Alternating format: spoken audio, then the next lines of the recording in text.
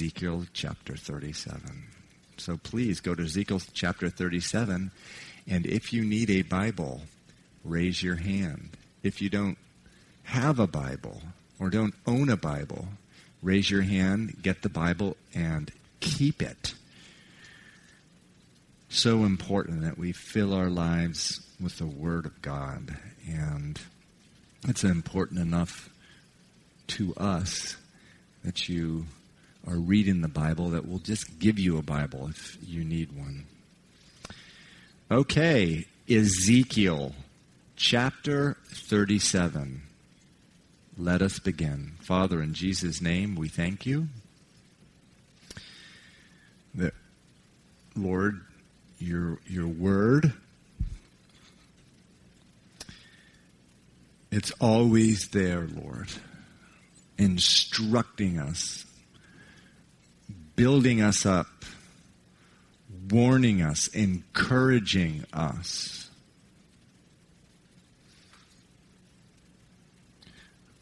Lord, and we just thank you that we're coming to this chapter, which is just filled, Lord, with a message for us. It's a message for today, Lord. It was written 2,500 years ago, and it's just as relevant to us today, Lord, as it was then. But, Lord, we need the Holy Spirit to bring it to life, Lord. Without the Holy Spirit, Lord, we just look at this book and we don't know what it means. But, Lord, with the Holy Spirit, with Him in our lives, Lord, it all comes to life. We pray that you would fill us with the Holy Spirit this evening. And I pray this in Jesus' name. Ezekiel 37, verse 1, the hand of the Lord came upon me and brought me out in the spirit of the Lord and set me down in the midst of the valley, and it was full of bones. Then he caused me to pass by them all around, and behold, there were very many in the open valley, and indeed, they were very dry. The King James in verse 2 says, there were exceedingly many, a valley full of bones. Now, the first 30 chapters of Ezekiel, he is prophesying in Babylon, 900 miles away from Jerusalem, where thousands of Israelites had been put in chains in Jerusalem and brought to Babylon. And God sent them a prophet there, Ezekiel. He was actually one of them who had been put in chains and brought to Babylon. And he's prophesying there at the same time as Jeremiah in Jerusalem. And they're all prophesying to the Jews, telling them that Jerusalem and the temple would be destroyed if they did not turn their lives to God. Well, and we saw in chapter 33, they received word that Jerusalem was destroyed, just as God told them would happen. They never believed this would ever happen. It was just inconceivable to them that it would happen. And so, among other things,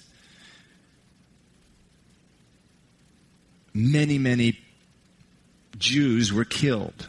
If you remember earlier in the book of Ezekiel, Ezekiel took his hair. He cut it off. He had long hair. Priests did not cut their hair. He cut it off, bald.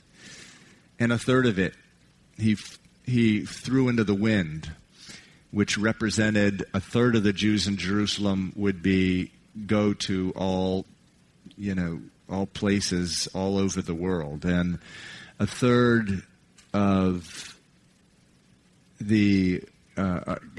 his hair he chopped up in with a knife, with a sword, which represented there would be a third of them would be killed, and then a third he burned in fire, which meant many of them would die as Jerusalem, just with that kind of destruction. And so what is left are an enormous number of dead bodies, an enormous amount of dead bodies, and what is also left is a nation of Jews who remain alive who are in complete shock. They are just devastated. All hope is lost.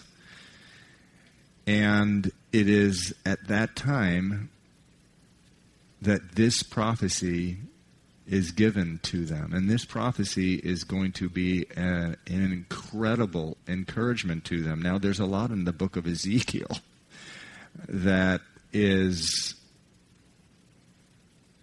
anything but encouraging, really. I mean, just warnings of judgment and just in the most gruesome descriptions of judgment that we have read in this book. Those preceded the destruction of Jerusalem. God says in the book of Exodus that he will not let the guilty go unpunished. He's abounding in love and tender mercies, but he will not let the guilty go unpunished. And the Bible defines the love as long-suffering. God's love suffers long. And for literally generations, he suffered long with the rebellion of his people, all the while sending prophets to them, warning them, you got to turn around, and you got to turn around. You know, we lose patience with our kids if we warn them for, a few weeks about their rebellion. He warned them for really the last 100 years before the destruction of Jerusalem. He warned them, it's coming.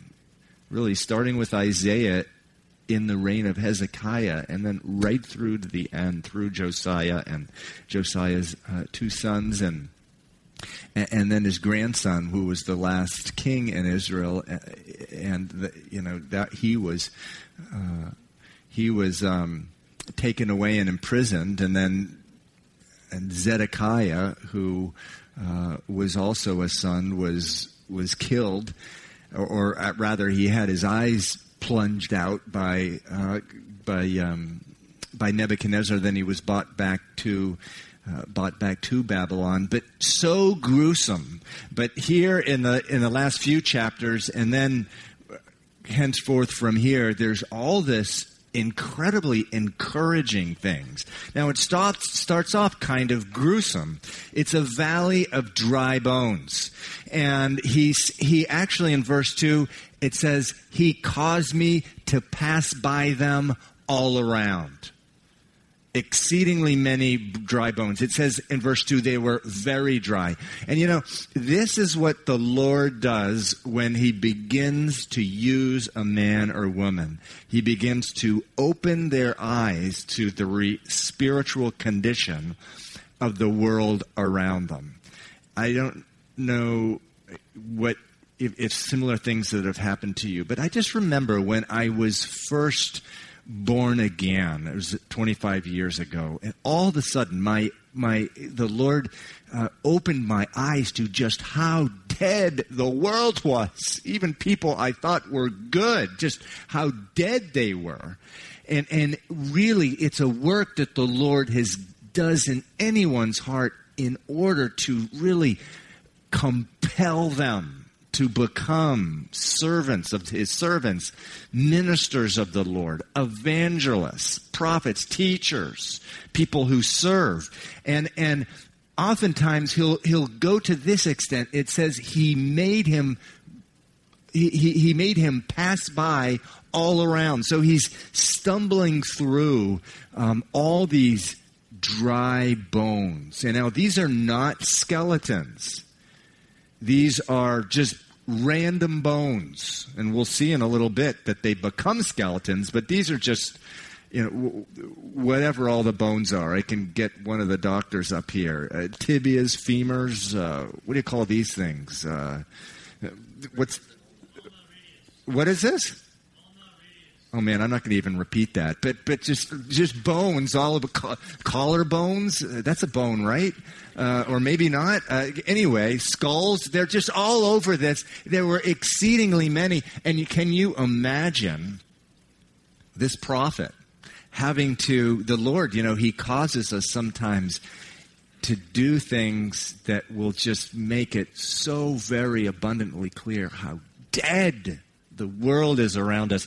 So there's been this, he has this vision. It says in verse 1, he brought me out in the spirit of the Lord, and he sets him in the midst of this valley, in the middle of it. He's in the middle of all these bones. He's surrounded by it. You see you see these pictures of what the Khmer Rouge did in Cambodia and what the Nazis did in Germany, and just the skeletons, just heaps and mounds. Well, this is an entire valley, and he's in the middle of it. In verse 3, it says, "And he said to me, Son of man, can these bones live?" So I answered, "O Lord God, you know." I love that. There's just something exceedingly comforting just to know that God knows. And just to get to the place in your life where you don't have to know, but it's good enough that God knows. You're in a good place with God where you can just be at peace with the fact that, I don't know, but I know this. God knows. God knows. Verse 4 says, "And again he said to me, prophesy to these bones, and say to them, O dry bones, hear the word of the Lord. Thus says the Lord God to these bones, surely I will cause breath to enter into you, and you shall live. I will put sinews on you and bring flesh upon you, cover you with skin and put breath in you, and you shall live. Then you shall know that I am the Lord." I love over and over and over and over and over in Ezekiel, we see this phrase, then you, or then they shall know that I am the Lord. And I love the fact that even after you've been ministering or serving God for many, many years, he still shows you that he is the Lord. He does that. And even though Ezekiel has been now prophesying for a number of years, God knows. He's still, what is Ezekiel called? He's called the Son of Man, which means he's the son of Adam. He's dust. He's weak. His frame is weak. God, the Bible says in Psalm 139, God knows our frame. He knows we're dust. He knows we're weak. We still need to know that God is the Lord. It was so cool on Saturday morning. This week we were doing Vacation Bible School, and I think except for Monday, every day it was supposed to rain, and it was for me it was very difficult because the fact that last year the place that we did Vacation Bible School, the city of Boston, we've had these issues with them where they've told us on a number of occasions, I'm sorry, because you are a church, you cannot stay where you are.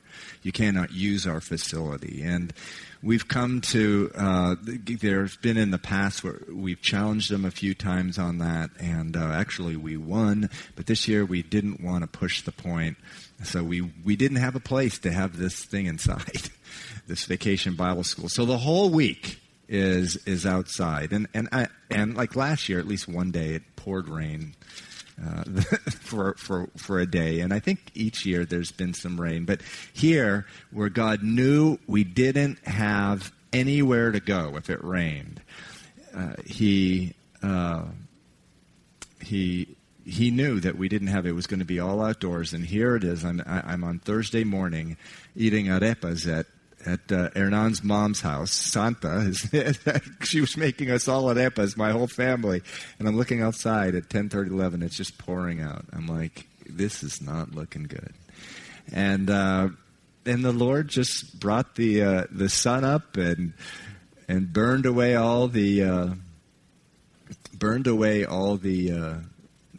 water on the grass, the wet grass, and we were able to have the whole camp that day, and it was wonderful. Anyway, I kid you not, and you're just going to have to trust me.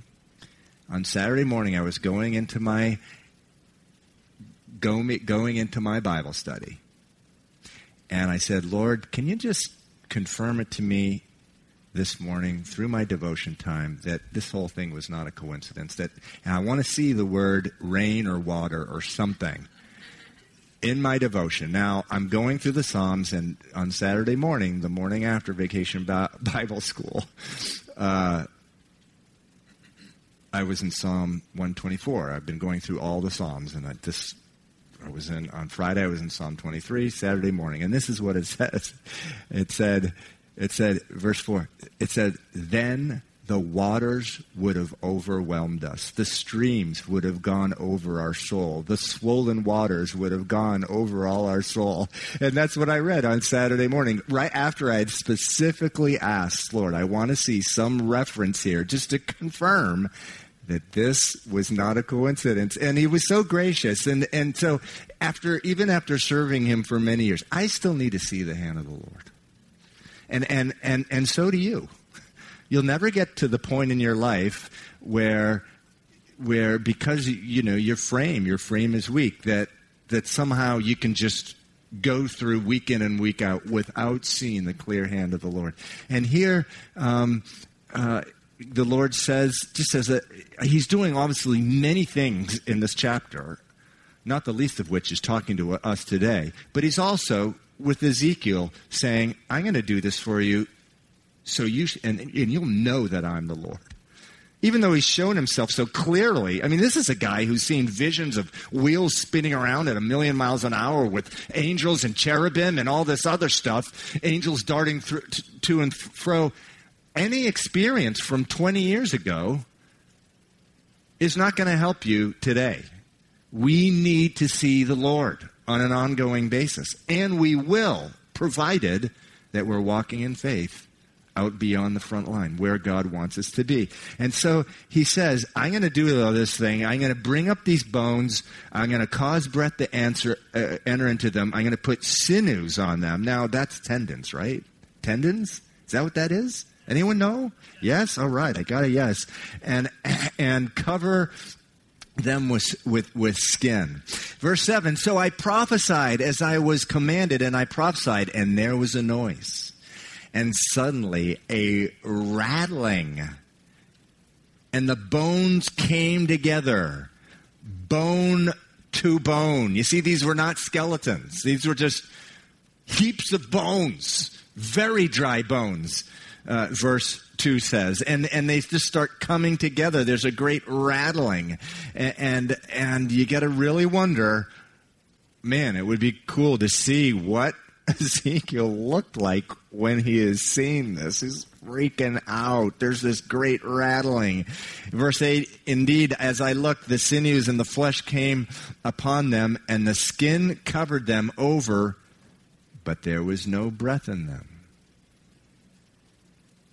Verse 9, also he said to me, prophesy to the breath.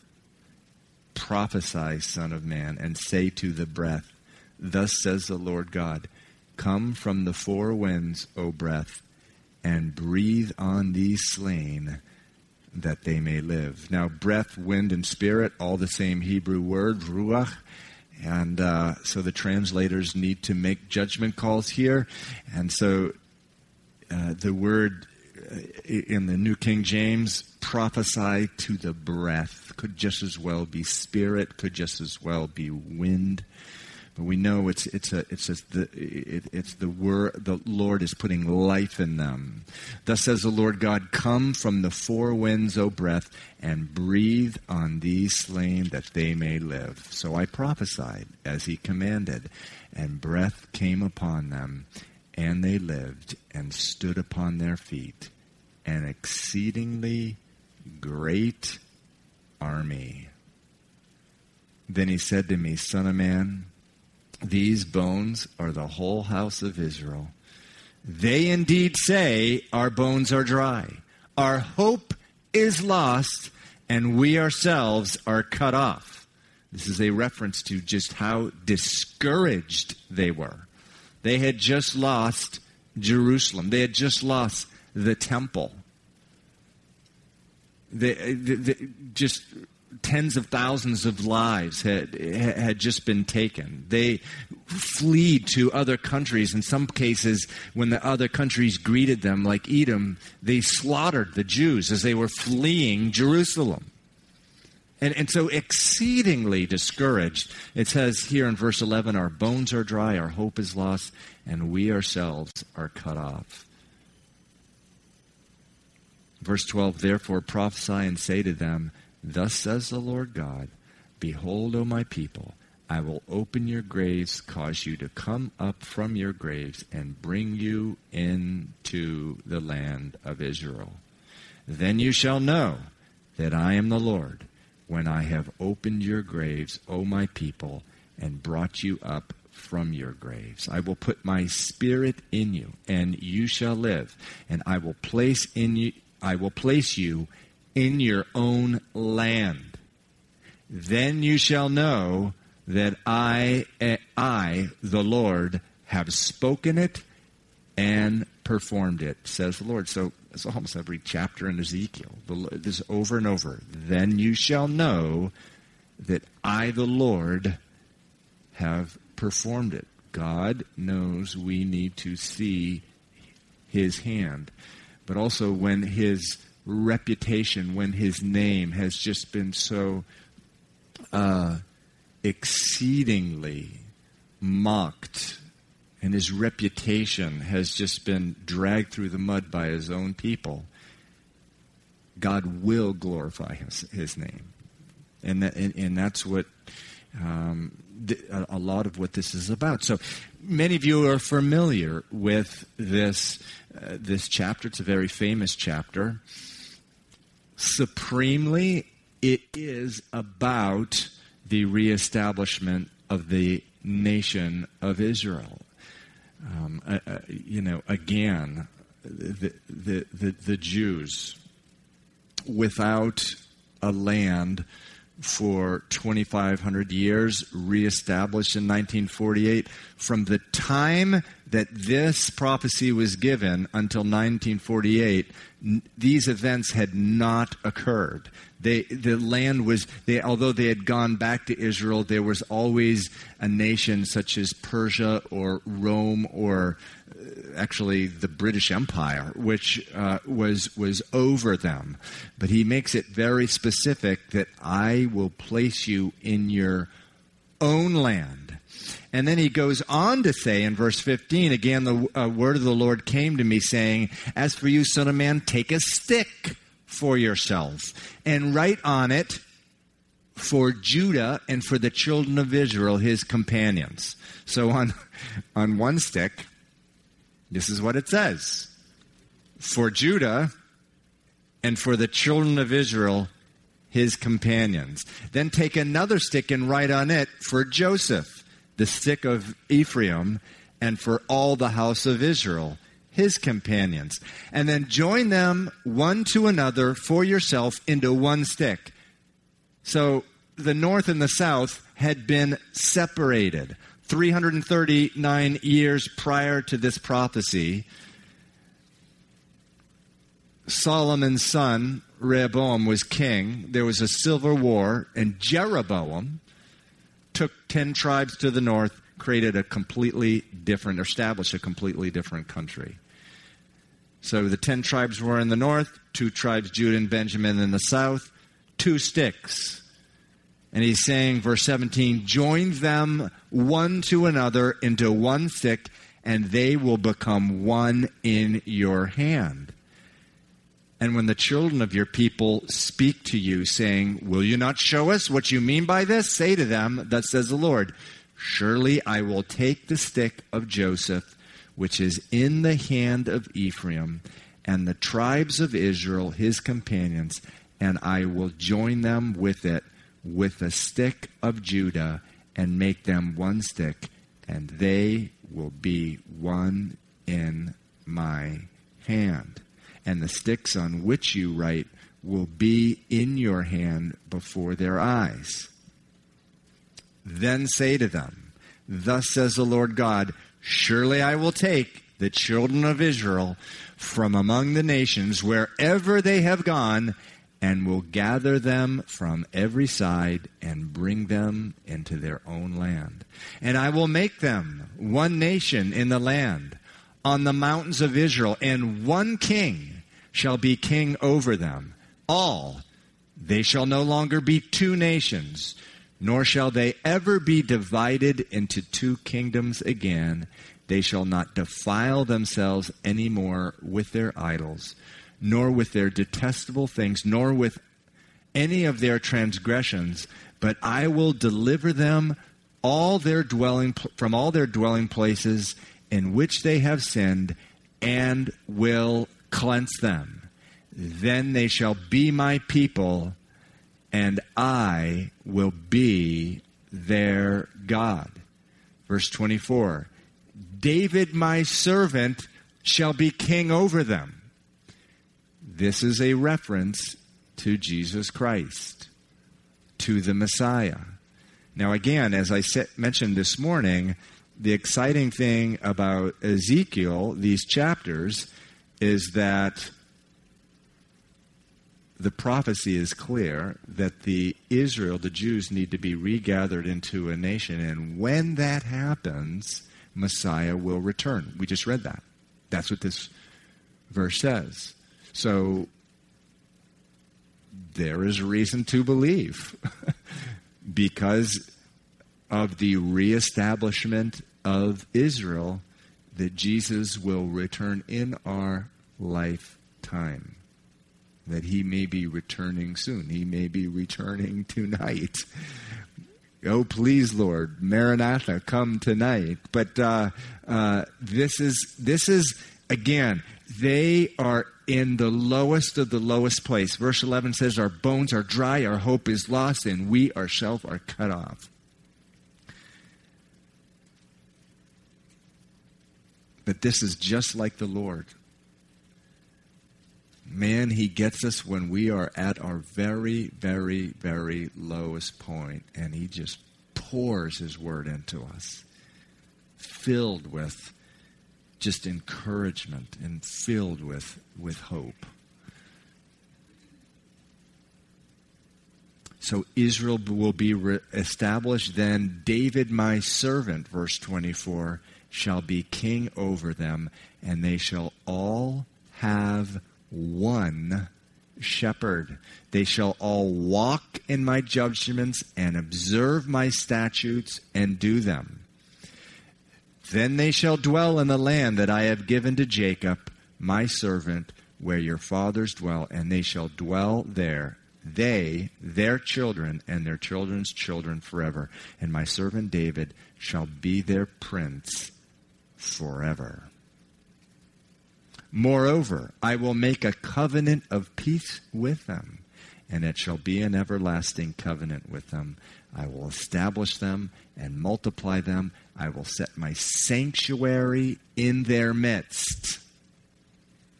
I will set my sanctuary in their midst. My tabernacle also shall be with them. Indeed, I will be their God, and they shall be my people. The nations also will know that I, the Lord, sanctify Israel. Sanctify means to make Israel holy, when my sanctuary is in their midst forevermore. Now, that word in verse 27 tabernacle. My tabernacle also shall be with them. In John chapter 1. Now this is Hebrew in Ezekiel, but in John chapter 1 in Greek, it says, in the beginning was the Word was with God, the Word was God, and the Word became flesh and what? Dwelt, which means what? Tabernacled. Wow, yes, you guys are good. Tabernacled among us, or with us, in the book of Revelation. In the book of Revelation, in chapter 21, John says, I heard a loud voice from heaven saying, behold, the tabernacle of God is with men, and he will dwell with them, and they shall be his people. God himself will be with them and be their God. God will tabernacle with them. And this is going to be the living reality of the millennial reign after Jesus' return. He will be with us. But it's not like he came the first time as a suffering Savior. This will be as the conquering Savior, and he will stay with his people forever and ever. And so this absolutely wonderful picture in Ezekiel, and the fact that we have seen so much of this happen in our lifetimes, we've seen all this unfold. You know, some of the just really cool things that have happened, and I've mentioned this before, but in about the turn of last century, 1900, a scholar, I believe he was a rabbi, Eliezer ben Yehuda, understood that if the Jews if these scriptures were ever going to come to pass, and at the time of 1900, remember, Israel only has about 100,000, I believe just 100,000 people in the whole area there. There's 4 million today. But, and the Jews were all around the world, but people like Eliezer ben Yehuda would read scriptures and say, wait, according to this, Israel is going to be a nation, an actual physical geographical area again. And he said if Jews ever were going to have a national identity, they needed a language. They needed to praise God with one language. And so at that time, Hebrew was a dead language. It was a dead language. You know, the Jews spoke Yiddish in certain parts. Certain Jews spoke Yiddish. Most of them around the world didn't, but many Jews did, and they spoke a number of other languages. And he began to work on the Hebrew language, since there were hundreds of words. It was an ancient language, and there were hundreds of words that... There were hundreds of things, rather, that didn't have a Hebrew word to them, just because 2,000 years passed by and there's all kinds of new stuff. Railroad cars. What else did they have at the turn of the century? By that time, radio. Listen, a light bulb. Weren't there some rudimentary cars? I don't know. There were hundreds of words. So he begins working on this. And in the book of Zephaniah, also talking about the regathering of his people, he said, I will call my people to a pure language, which is a prophecy that Hebrew would be resurrected really from the dead. So they will all call upon God with one consent. That's from Zephaniah 3:9. Then I will call to the people a pure language, so they will all call upon him with one consent. And so people like Eliezer ben Yehuda, well, how is everyone going to call upon him with one language, with one consent, in agreement? If everyone's speaking a different language, and how are they going to regather into this country if they speak so many languages? And so Hebrew which, of course, today is a commonly spoken language, not only in Israel, but Jews worldwide. It really came back to life. Now, there are some really interesting things. We talked last Sunday morning about the rapture, in 1 Thessalonians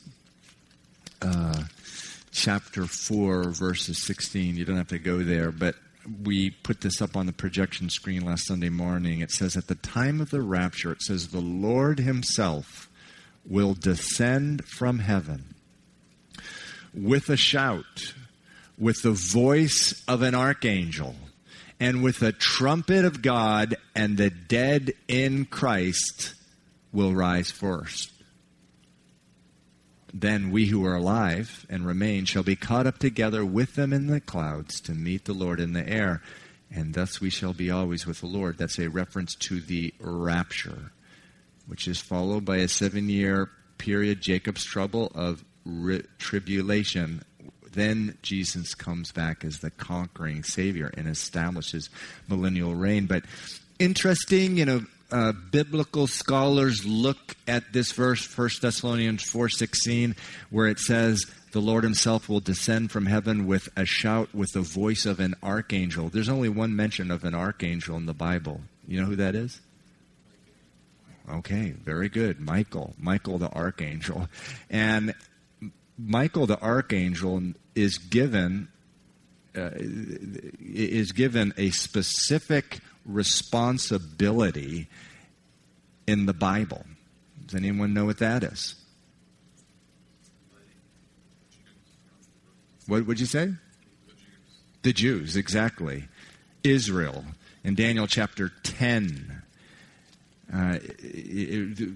Michael is referred to as Michael, your prince, the prince of Israel. In verse 12, it says, verse 1 of Daniel chapter 12 says, at that time Michael shall stand up, the great prince who stands watch over the sons of your people. There is a spiritual realm with angels, with principalities and powers. And in the Bible, there's one archangel that's named, it's Michael. And so it's interesting how the reference in 1 Thessalonians, of course, we cannot be sure about these types of things. It's nothing we argue with each other about. But it does say that the archangel came down at the time of the rapture and with the voice of the archangel. And some people believe that as God is coming down for his church and he's lifting up his church, at that time, Michael is coming down, and there is a release of the Spirit on Israel. And so that's in the book of Revelation, you have references to the 144,000 and the Jews being saved and the Spirit of the Lord on the Jews. That so when the rapture, when the church goes up, Archangel Michael goes down, there is the Spirit falls on the nation of Israel there. And so, don't know for sure, but these incredible references, really interesting, in 1946, and I don't believe any of this stuff is really a coincidence. 2 years before 1948, when Israel was established, the Dead Sea Scrolls were discovered. The Dead Sea Scrolls were discovered, and by a Bedouin shepherd, someone got a hold of them. Israel still wasn't an established place, so they went to New York, where most of the Jews were in the world, and they put them up for bid. And the actual people who were Zionists, Jews from the area of Palestine, came over to New York, bought them, brought them back. This was just a couple years, remember. The discovery of these Dead Sea Scrolls, which actually are in Boston now, right? They're on display in Boston. All scholars agree that they date back from prior to the time of Jesus Christ, which is significant because, of course, in the Dead Sea Scrolls, the book of Isaiah is the references to Jesus dying for the sins of his people. But the fact that 2 years before the establishment of Israel just happened to get this original scroll, and in Isaiah chapter 35, there's this wonderful prophecy that the wilderness and the wasteland, and remember last week on Sunday night, I was reading to you all the descriptions of Israel prior to 1900. It was nothing but a wilderness and a wasteland. Isaiah 35:1 says, "The wilderness and the wasteland shall be glad for them. The desert shall rejoice and blossom as the rose. It shall blossom abundantly and rejoice, even with joy and singing." And so how in the last 100 years Israel has just become one of the world leading exporters of fruit and produce, and actually per square foot or whatever, the Jordan Valley, one of the most productive if not the most productive in the entire world. But that was in 1946, and then interesting, right in 1967, where the geographical area of Israel was expanded in the Six-Day War. Right before that, there was an excavation in Masada, which I believe is towards the south near the Dead Sea. I believe so. And there they found a synagogue over 2,000 years old, and within there they found ancient scrolls. There were a couple chapters of Deuteronomy, but in addition to that, the only other full scrolls they had were Ezekiel 35, 36, 37, 38, 39, all about just the rebirth of the nation of Israel. I don't know, you can call it a coincidence. I don't think it was. I just think it was the Lord putting right in the face of Israel, this is the word of God. This is my word, and this is coming to pass. So really, really exciting stuff. You know, there are so many applications to this chapter that go beyond the nation of Israel. It clearly as well, and I've been saying this throughout the study of the prophets, where the prophets will give one prophecy, there'll be multiple levels of meanings to the prophecy. But the whole concept of dead bones, you've heard it before, that Jesus came not to make good people better. He did not come to make bad people a little less bad. He came to make dead people alive. He came to make dead people alive. And, you know, we, in Boston, you know, we pray for revival. And the same thing that is said about an individual, which is, the Bible says there's no such thing as really a good person or a not so bad person. Everyone's a dead person. Ephesians chapter 1 says, Paul says to the Ephesians, he made alive who were dead in trespasses and sins, in which you once walked according to the course of the world, according to the prince of the power of air, the spirit who now works in the son of disobedience. And he says, all of you walk like that. You were dead. Verse 4, but God, who is rich in mercy, because of his great love with which he loved us, even when we were dead in trespasses, made us alive together with Christ. He raised us up together, made us sit together in the heavenly places in Christ Jesus. So, the same thing that is said of an individual, that God doesn't make good people better or bad people not so bad. but he makes dead people alive. It can also, the same concept can be said of revival.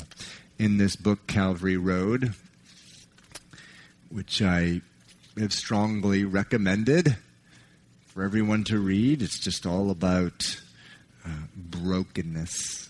And what God really desires in us is a broken and contrite spirit. He says he will not despise it. He will not turn it away. Our life and our growth in Christ is just a lifelong process of being broken for the Lord, so he can use us, so he can form and fashion us. That's what this book, Calvary Road's about. But I like what he says here. The author, Roy Hession, he said, I would like to say very forcibly, revival is not a green valley getting greener, but a valley full of dry bones, being made to live again, and those bones to stand up a mighty army. Not a good Christian becoming a better Christian, but a man who is prepared to confess, mine is a valley full of dry bones being made to live again. Mine is a valley full of dry bones. That confession, if you but realize it, that gives you your qualification for Jesus. He belongs to you if only by your failures. When you take that place, you're a candidate and you're not going to be disappointed. Actually, the book really is about brokenness and revival. He's an evangelist, so revival is his thing. And so throughout the book it mentions revival and just the important, we pray a lot for revival in this church and for the city. And we have to understand that it begins with the church acknowledging that, Lord, we're a valley of dry bones. That's where it starts. This morning, in this morning's message, I was just teaching on Luke chapter 18 and the fact that in the latter days, the world around you is going to become so increasingly opposed to the things of the Lord. We run the risk of living in the midst of it, losing heart, spiritless, as the Greek word means, losing heart. But we can never blame our problems on the world. As the world gets worse and worse around us, we can never look at the world and say, look, it's just getting so bad. Look at what's happening, this type of thing. It's always going to prayer and saying, Lord, I acknowledge I'm the problem. I haven't been praying. Specifically this morning we were talking about prayer, but I'm the valley of dry bones. I need to revival in my own heart.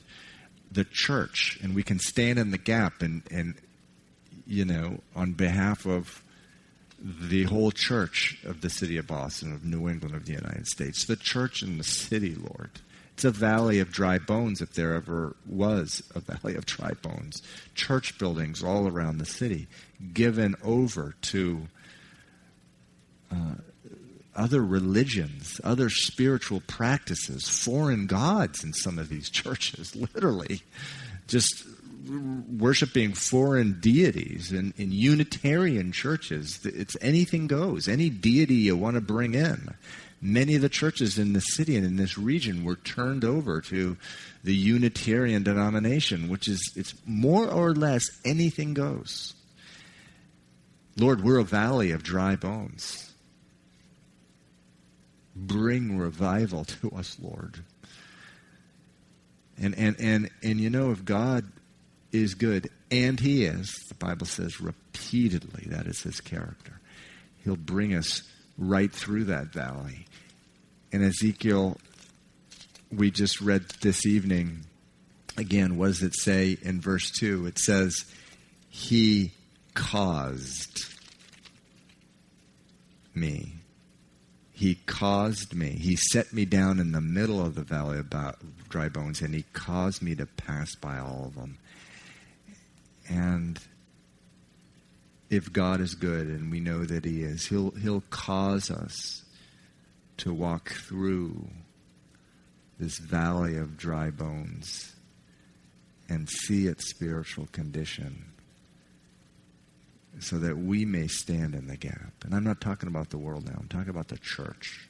The world is the way it is today because many years ago the church abdicated its responsibility of teaching the Word of God. That's what happened in Boston. And so this wonderful principle, not only as an individual, that we're all dead, we need to be born a second time, born again. Jesus makes dead people alive, but as a church, as a people,